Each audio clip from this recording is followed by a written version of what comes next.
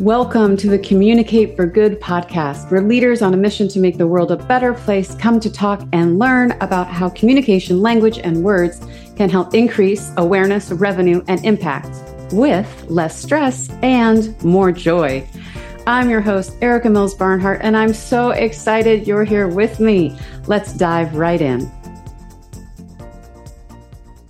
Hello. Welcome back to the Communicate for Good podcast. I am your host, Erica Barnhart, and I just love that I get to share this conversation with Frank Soma with you. Frank is a gem of a human being, like a gem of a human being. And what's so interesting is we met in a business mastermind group for speakers, and I was always like, how anytime I have time with Frank, I just feel good about myself. And I'm like, that's interesting. Well, this conversation was so illuminating and really heartening because it turns out that some things happened. He shares about this early in his career that didn't make others feel great. And he was, wasn't aware of it. And this says so much about Frank. He decided he was not okay with that. He discovered neurolinguistic programming, which is a very specific science of connection. And he learned it and he mastered it. And so he shares in this podcast so many gems, tips, tricks, ways of thinking about rapport and persuasion, which is his new book that he's working on is on persuasion, which, I think a lot of us have mixed emotions. And he's very clear that's not about manipulation. It's about coming to agreement. So anyway, I really, truly love this conversation. I learned so much from Frank. I learn from Frank every time I am blessed to have time with him.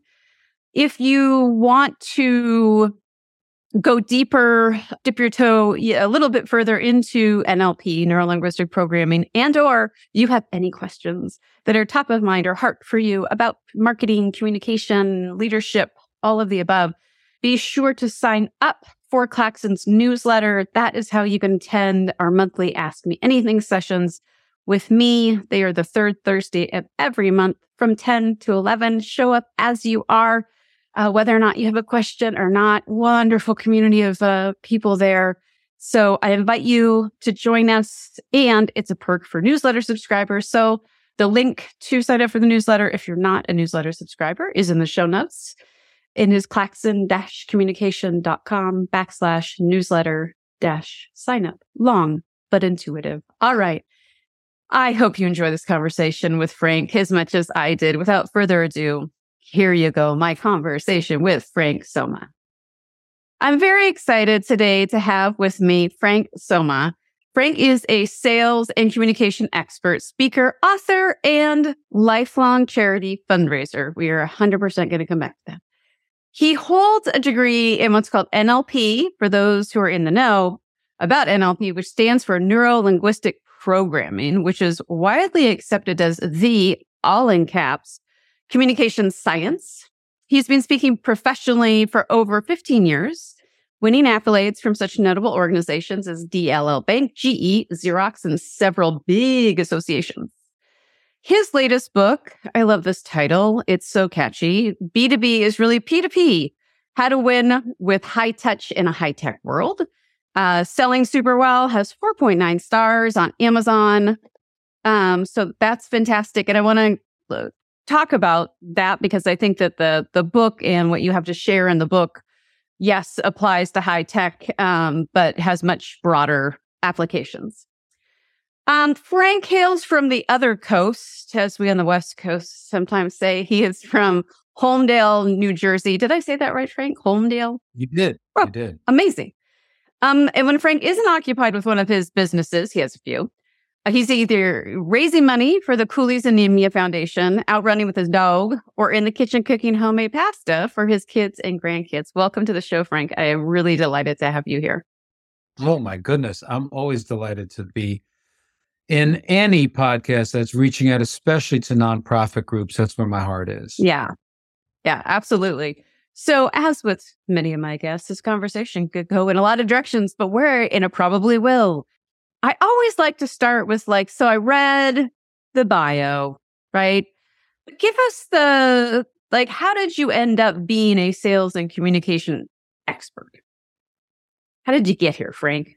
It's been an interesting, path. So when I was a member of the Presidential Guard way back when I served Carter and Reagan, and I met a guy who thought I would be good at sales, and he said, "When you come out, interview with me." So I did, and he gave me a job. And what happened was I started noticing that there were people doing really well and people doing not so well. The old Pareto law, right? 80-20. And it made me start to think about what's involved with that. So I just began studying, and it's been 40 years of nonstop studying to figure out what makes people seem more trustworthy, more likable, more relied upon. That catchphrase being charismatic. What does that really mean? And what I found over time and experience is that it's a learnable skill. I mean, to be well-liked and trusted is a learnable skill. People look at, those magic people in our lives, right? You see these people that just charm the room all the time. They're like, man, they got it going on. I wish I had that. But you do. You're not lacking it. You might be blocking it, or you may need to learn a little bit. But I believe that everyone can become that kind of a person that other folks rely on. And then when we talk about selling, be it fundraising or commercially, it is the critical component. So speak to perhaps some listeners are like, right, but if I learn that skill, I may come across, may not be authentic to me. Like, speak to how you do it, because I know you well enough to know that, you're never going to suggest that people do something without authenticity and integrity. Like, you are a person of very high integrity. But I feel like there might be this perception of you learn how to have that charisma, but then you're out of integrity with yourself. Yeah, I understand that. I come across that a lot with, in fact, the new book I'm working on has a lot to do with manipulation versus, how to be persuasive without being manipulative. And, the way that I think of it is, if I learned a little Mandarin before I went on a trip to China, folks there would be really happy that I spoke a bit of their language. And I don't think I'd be feeling manipulative to speak a little Mandarin. Frank, can I interject? Because that's so timely. I was just in Turkey, the country, at the end of 2022. That language, I'm decent. I'm not amazing, but I speak French, and I've been to China. I could do a little Mandarin, oh my gosh, Turkish. I was a disaster. And so I decided, once I realized I was this was not going to be accessible, and I was only there for, 8 days, I decided I would learn how to say thank you. And I have to say, it's the only thing I learned how to say, because it was so hard.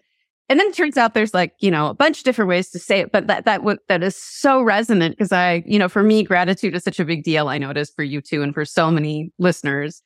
So I'm I'm just going to go for literally the one thing that I feel like maybe I have a passing shot at getting okay. It was humbling. It was super humbling. Yeah. Yeah. That's great. The idea of being in someone else's world of language. So NLP gets real deep into this stuff with learning predicates, the words that people use and so on and so forth, and body language and picking up facial cues and all of these kinds of things.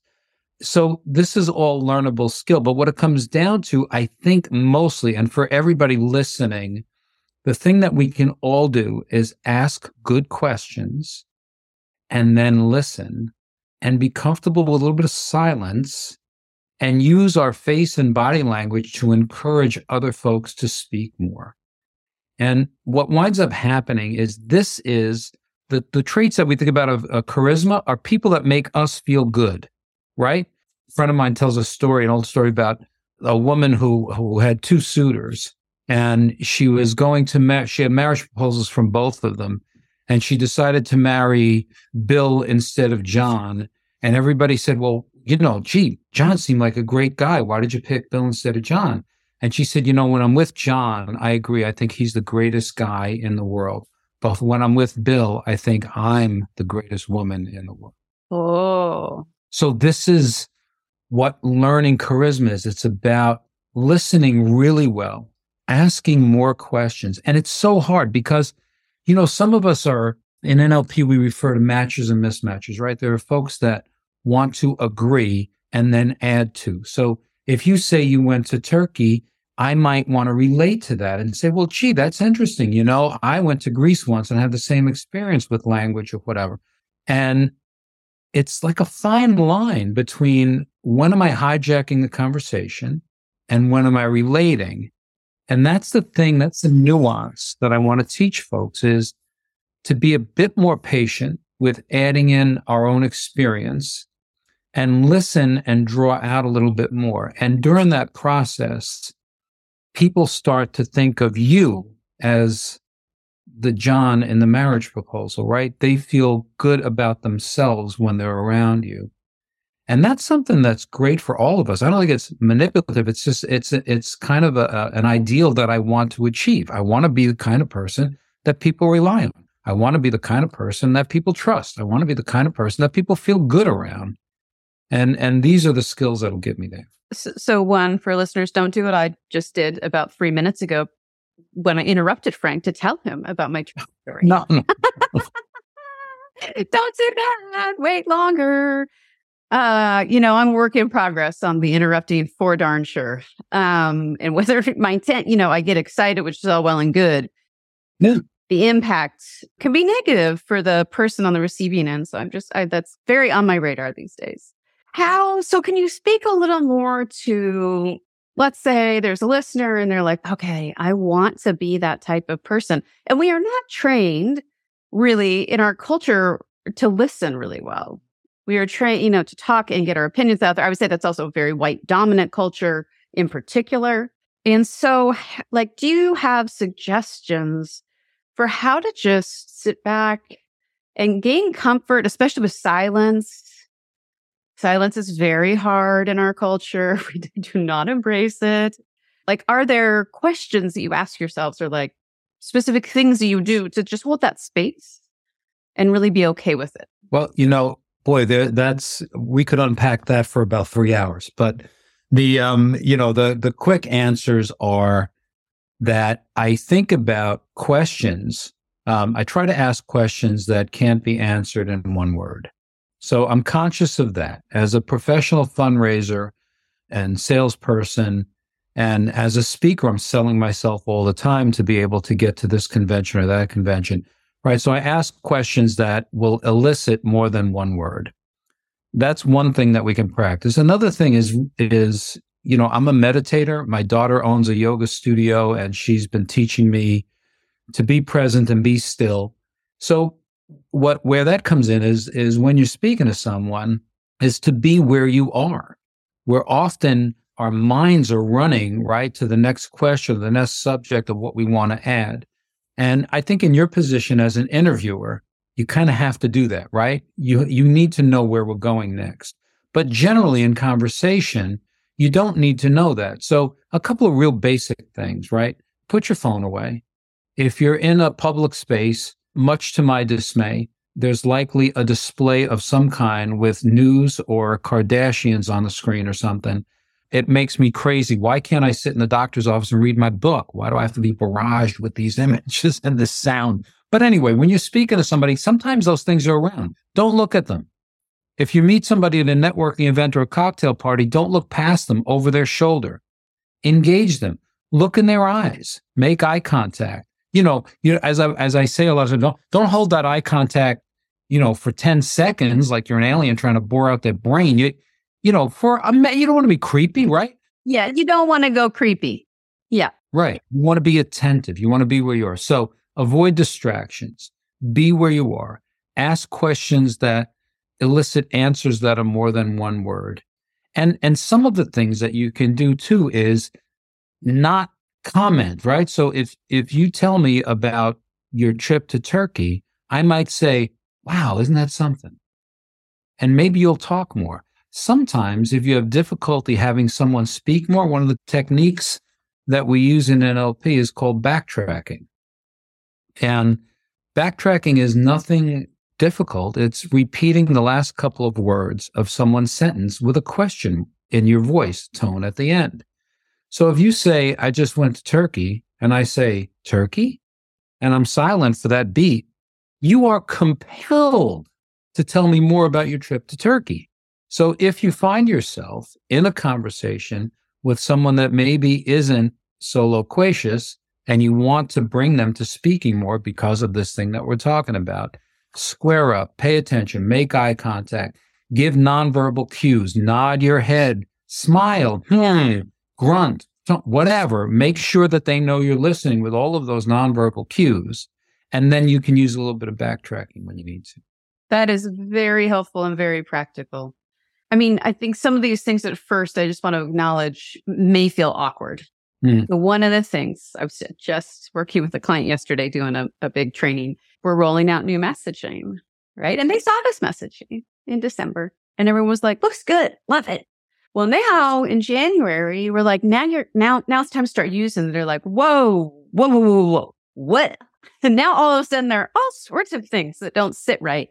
And so I talk a lot about like, just because, like, as you're learning something new, don't dismiss it just because it's awkward or uncomfortable. Like, at least give it enough time to figure out if it's just like new skill building for you versus like that actually doesn't work for me. And that's fair, right? Like, some folks may try some of these suggestions and they're like, that just feels always funky to me.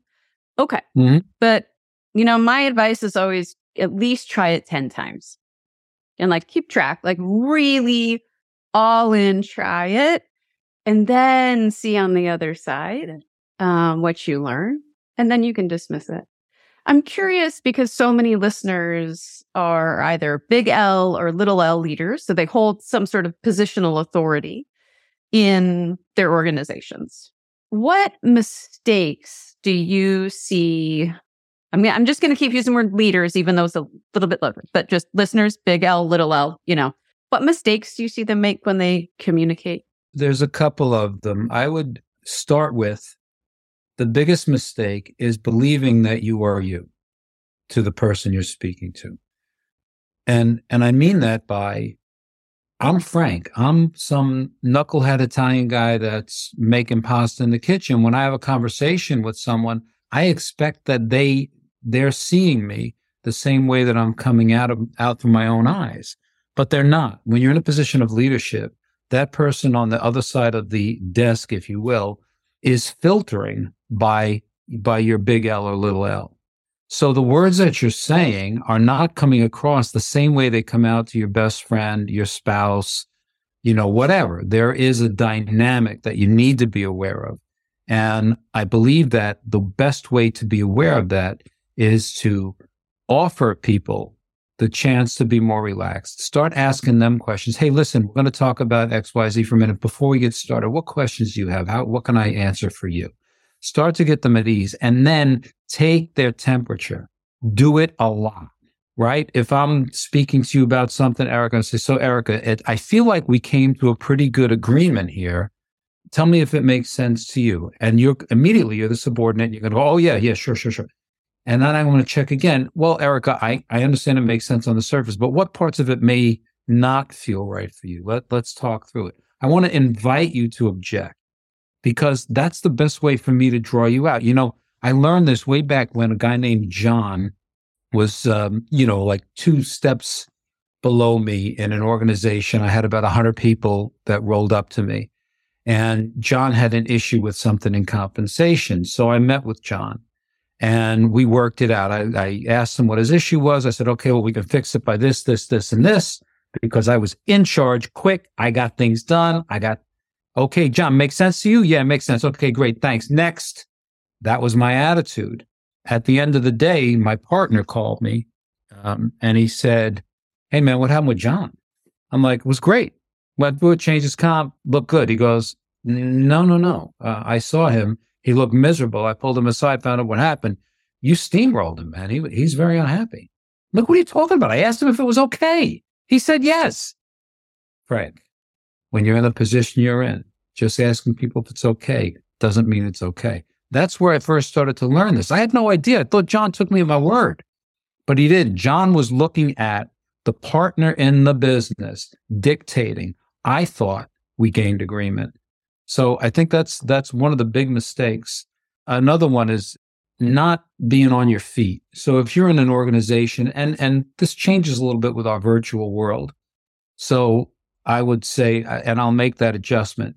But if I'm in an organization and I'm in a position of leadership, I'm walking the floor 5 or 6 times a day. I'm off my desk. I'm walking around. I'm not looking for anything in particular. I'm just noticing faces, seeing frustration, seeing happiness, participating in conversations. I'm open. I'm accessible. I'm among folks. I'm not in my office. I know you have a lot of work to do. I know you want to be stuck to that screen. You could do that 16 hours a day for sure, but don't.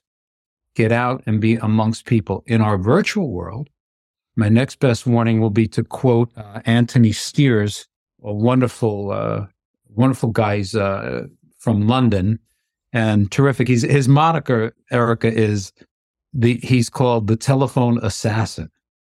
How great is that? He's like a cold call. He teaches people how to cold call. But what Anthony says is email will get off your desk, but it won't get it done.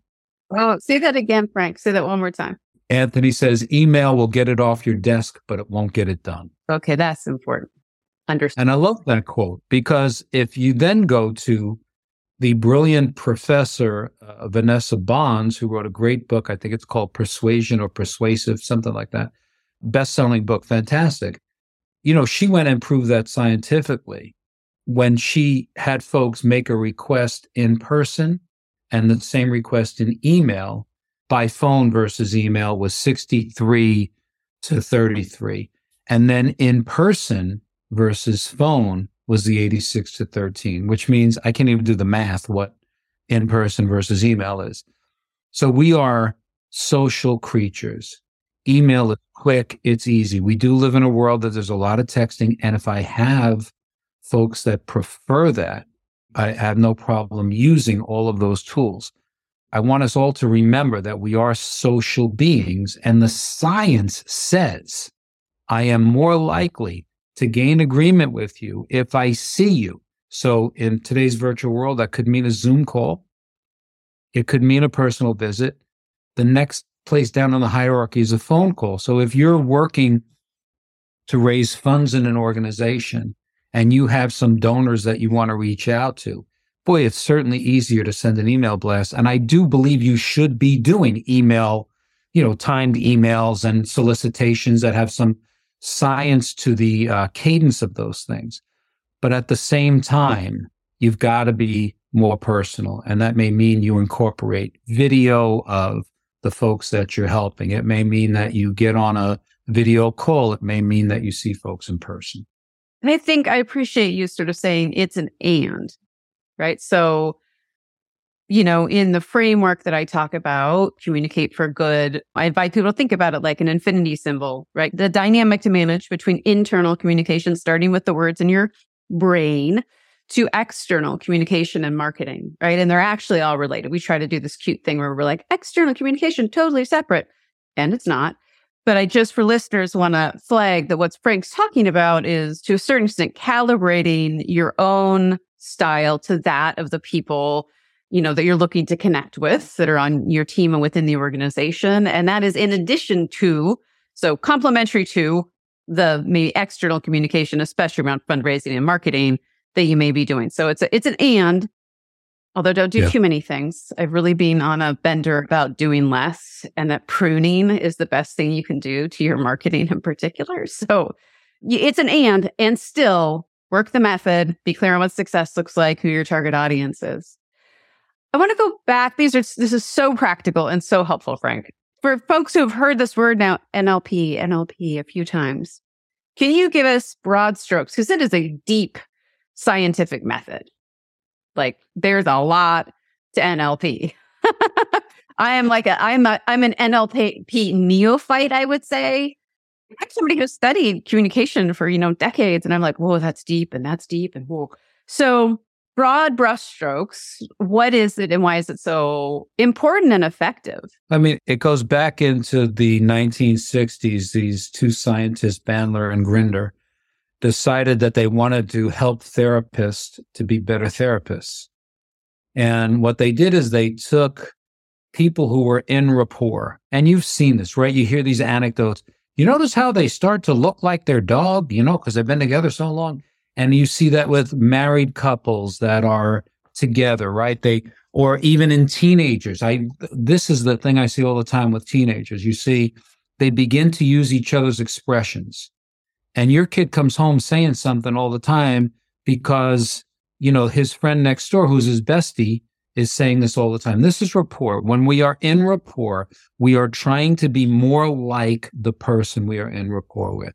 That's what's constantly trying to be more like each other. Why are we trying to do that, Frank? I totally agree with that. By the way, bruh would be a word that anybody who has bruh. Like, I don't even know how to spell that. Bruh. Okay. Don't use it when we're conversing, though. We are not in rapport around bruh. Anyway. But why is that? Like, that happens. I think we can all acknowledge that. Why does it happen? Why do we do that? I don't know. I mean, that is what rapport is. Rapport is people who really like one another. And the more you like somebody, you're seeing the characteristics in them that you like, and you're adopting those for yourself. And that's happening back and forth all the time in this two-way communication. So what these guys did is they looked at people who were in rapport, and they started noticing the things that they did.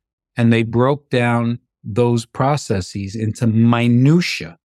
And I mean minutia, like they talk about the outer canthus of your eye moving this way, the inner canthus, like crazy, crazy minutia, which I probably use 20% of what these folks developed.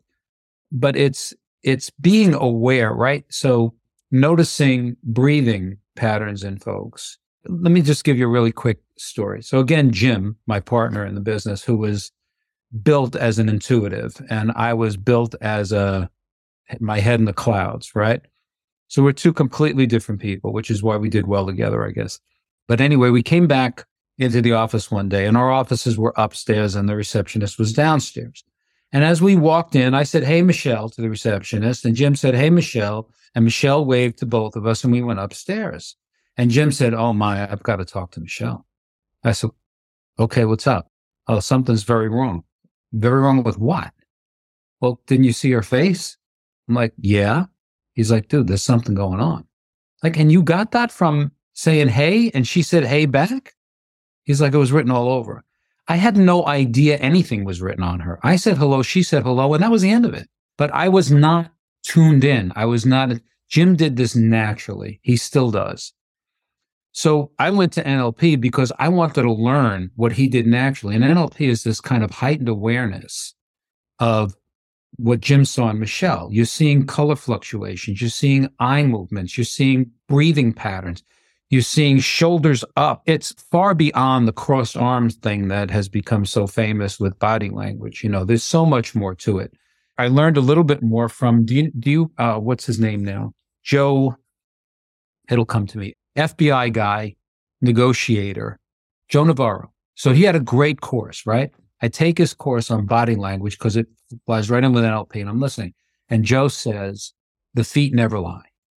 The feet never lie. If you're in love with someone and your feet touch in bed and they repel, you got problems in your relationship, right? This is what Joe Navarro says. So I'm like, this guy's the FBI negotiator, body language guy. He must know what he's talking about. So he starts talking about how, feet can tell a story.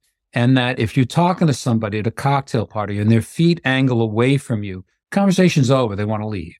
And he also said that people don't cross their feet unless they're very comfortable. He said, if you get in an elevator, you'll notice there are no crossed feet because, you're not squared up, right? You're with people you don't know in close proximity. So you want to be squared up, feet solid, shoulder width apart kind of thing.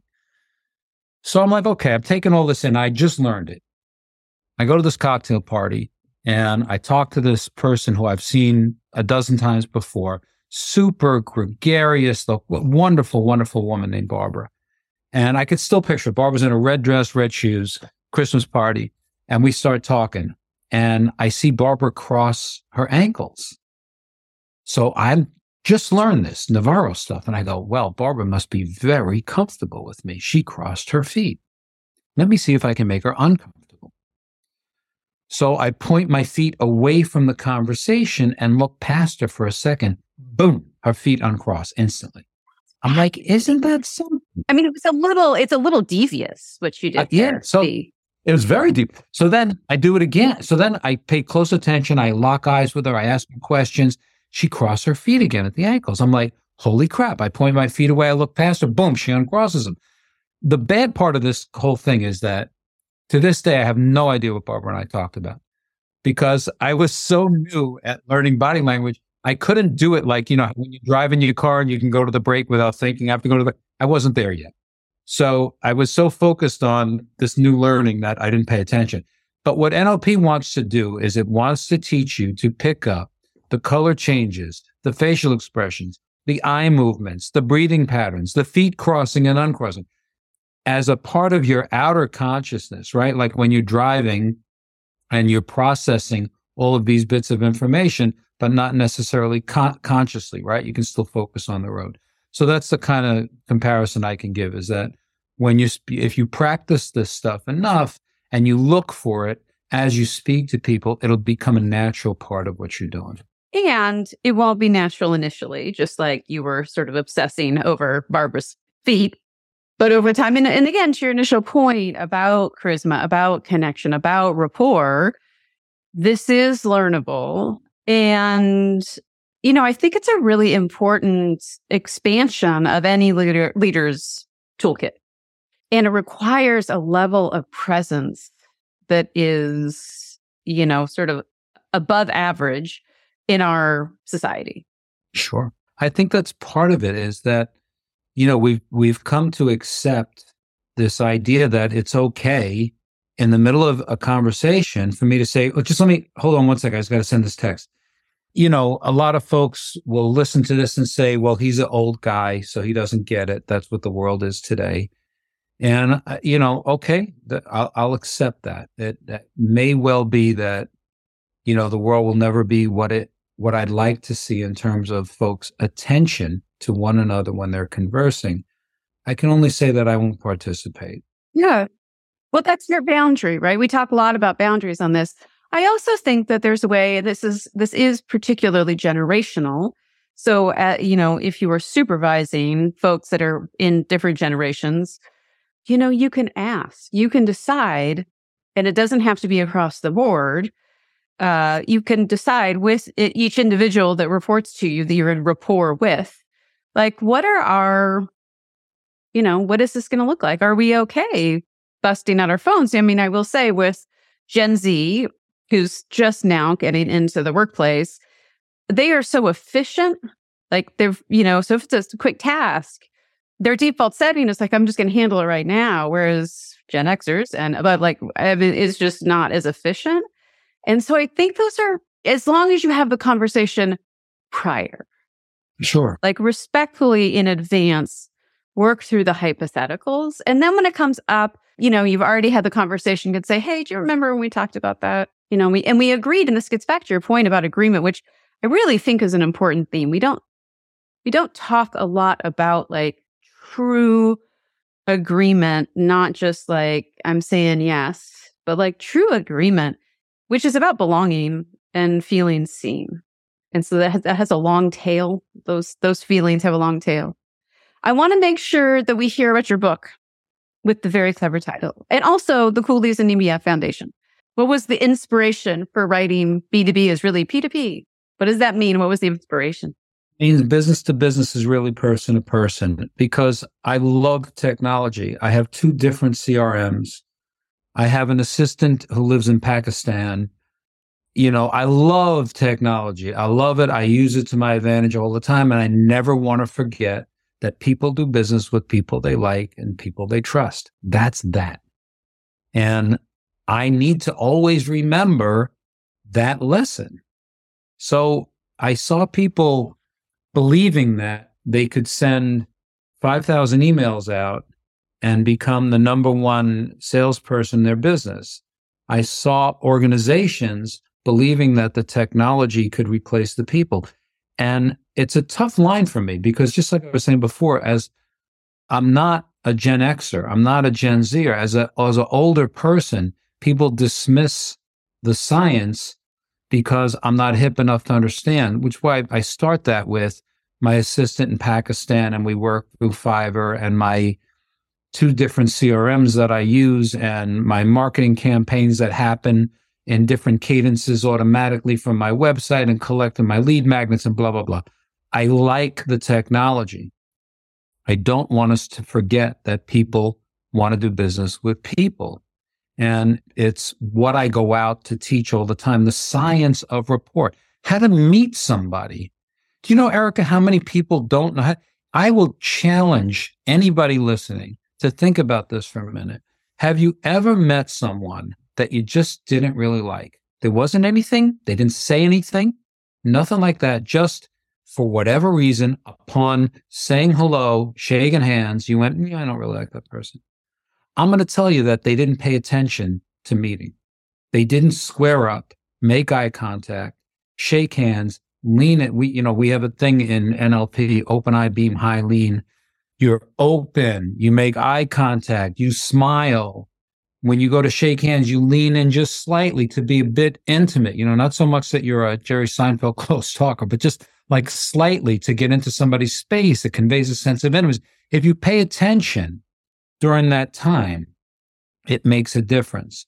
So it's really the reason I wrote the book is because I've seen very, very many successful people. I interviewed several for the book, and it seemed like this is what was in common, is the technology is there for us and we need to use it. It doesn't replace, when it comes to fundraising, business development, relationships. It matters a great deal. I mean, even if you think about to get, blue zone people, right? Live longer. Why do they live longer?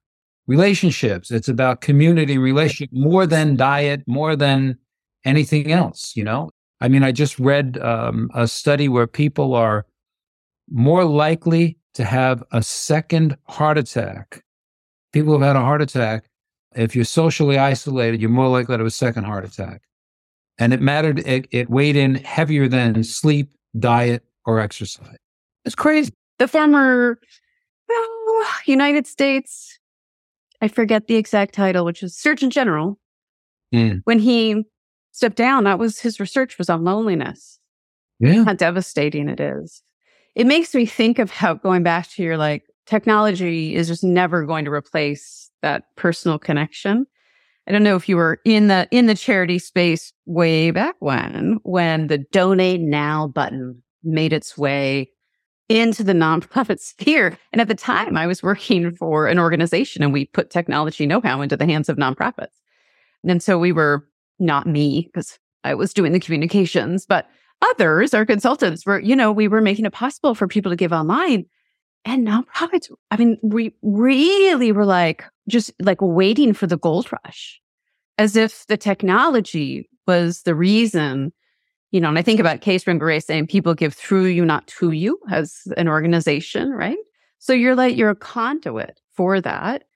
If you're in a fundraising or development position, and I'll never forget adding the Donate Now buttons and you still gotta go do the things. You gotta make the connection. And of course people were I don't trust that. There were lots of reasons why it wasn't happening. But you're spot on. And it's such an important point because the Donate Now button is essential. My ability to subscribe and automatically give X amount of dollars every month in perpetuity because it's attached to my credit card, whatever. Those are important bits of technology that help my organization to raise more money. I just did, I formed the fundraising committee with Cooley's Anemia Foundation. I'm on the board and on the executive committee, but I formed a subcommittee to look at fundraising. What we came down to is all of these various, we have patient videos and so on and so forth. Cooley's Anemia is thalassemia, is the disease worldwide, and it's the inability to create healthy red blood cells. So our patients have to get a transfusion every 2 weeks for life, a blood transfusion every 2 weeks for the rest of your life. And when you get a blood transfusion every 2 weeks, your body takes on a ton of iron. You don't have any way to get rid of iron. It taxes the heart and the liver. And back when I first learned of this disease 40 years ago or so, our patients didn't make it to 12, 16, 17 years old because their hearts and liver would succumb to iron overload. Today, we have drugs that take a lot of the iron out. It's too many other things to talk about with other problems that go wrong and why we still lose patients earlier than we could if all the treatments and stuff were being used and worked. But what in that committee, what we learned was we had videos of patients. So we engaged people with stories, videos, emails, etc. And then we connected with them at events and met personally. All of this is allowing someone to click the donate now. But I guess what we're getting down to, you and I, is that I can't form a new charity organization, put up a website, add a donate now button, send it out to 10,000 people and expect to make bank. Not going to happen. However, if I do invest myself personally and connect with stories and with people on a one-to-one or a one-to-many personal level, the donate now button will be used because I did the other work. Yeah, I mean, technology can reduce friction, right? And we live in an era where we expect frictionless transaction experiences. Like, I need a new pair of running shoes. I expect to be able to have those exactly the ones I want, right? Just like that, super easy. And when that's the bar. And it doesn't, really matter if you're a nonprofit or, what the tax status is. That is the user experience that people are expecting. So it plays a really important role, and it's a, complement to the fundamental work of relationship and rapport. Frank, anything that you want to share with listeners that we haven't covered off on? I think we covered a lot of ground, and it's, the emphasis is always for me on leaning into the technology, but not leaning on the technology. Ooh, into, not on. Oh, I like that. That's kind of where I want folks to be. Yeah. I want you to go out and raise funds or do your business development or any of these things that you need other people. And, interesting in Dan Pink's book, Not Regret, the one before that, I think it was To Sell Is Human. Uh-huh. One of the largest surveys of office workers, and 48 people that answered the survey, it turned out that 48% of their time was spent selling, non-selling people. 48%. Now, selling meaning getting other folks to part with resources in order for you to accomplish what you have to accomplish. So we're all in this persuasion game all day, all the time. And getting better at it is just smart. Yeah.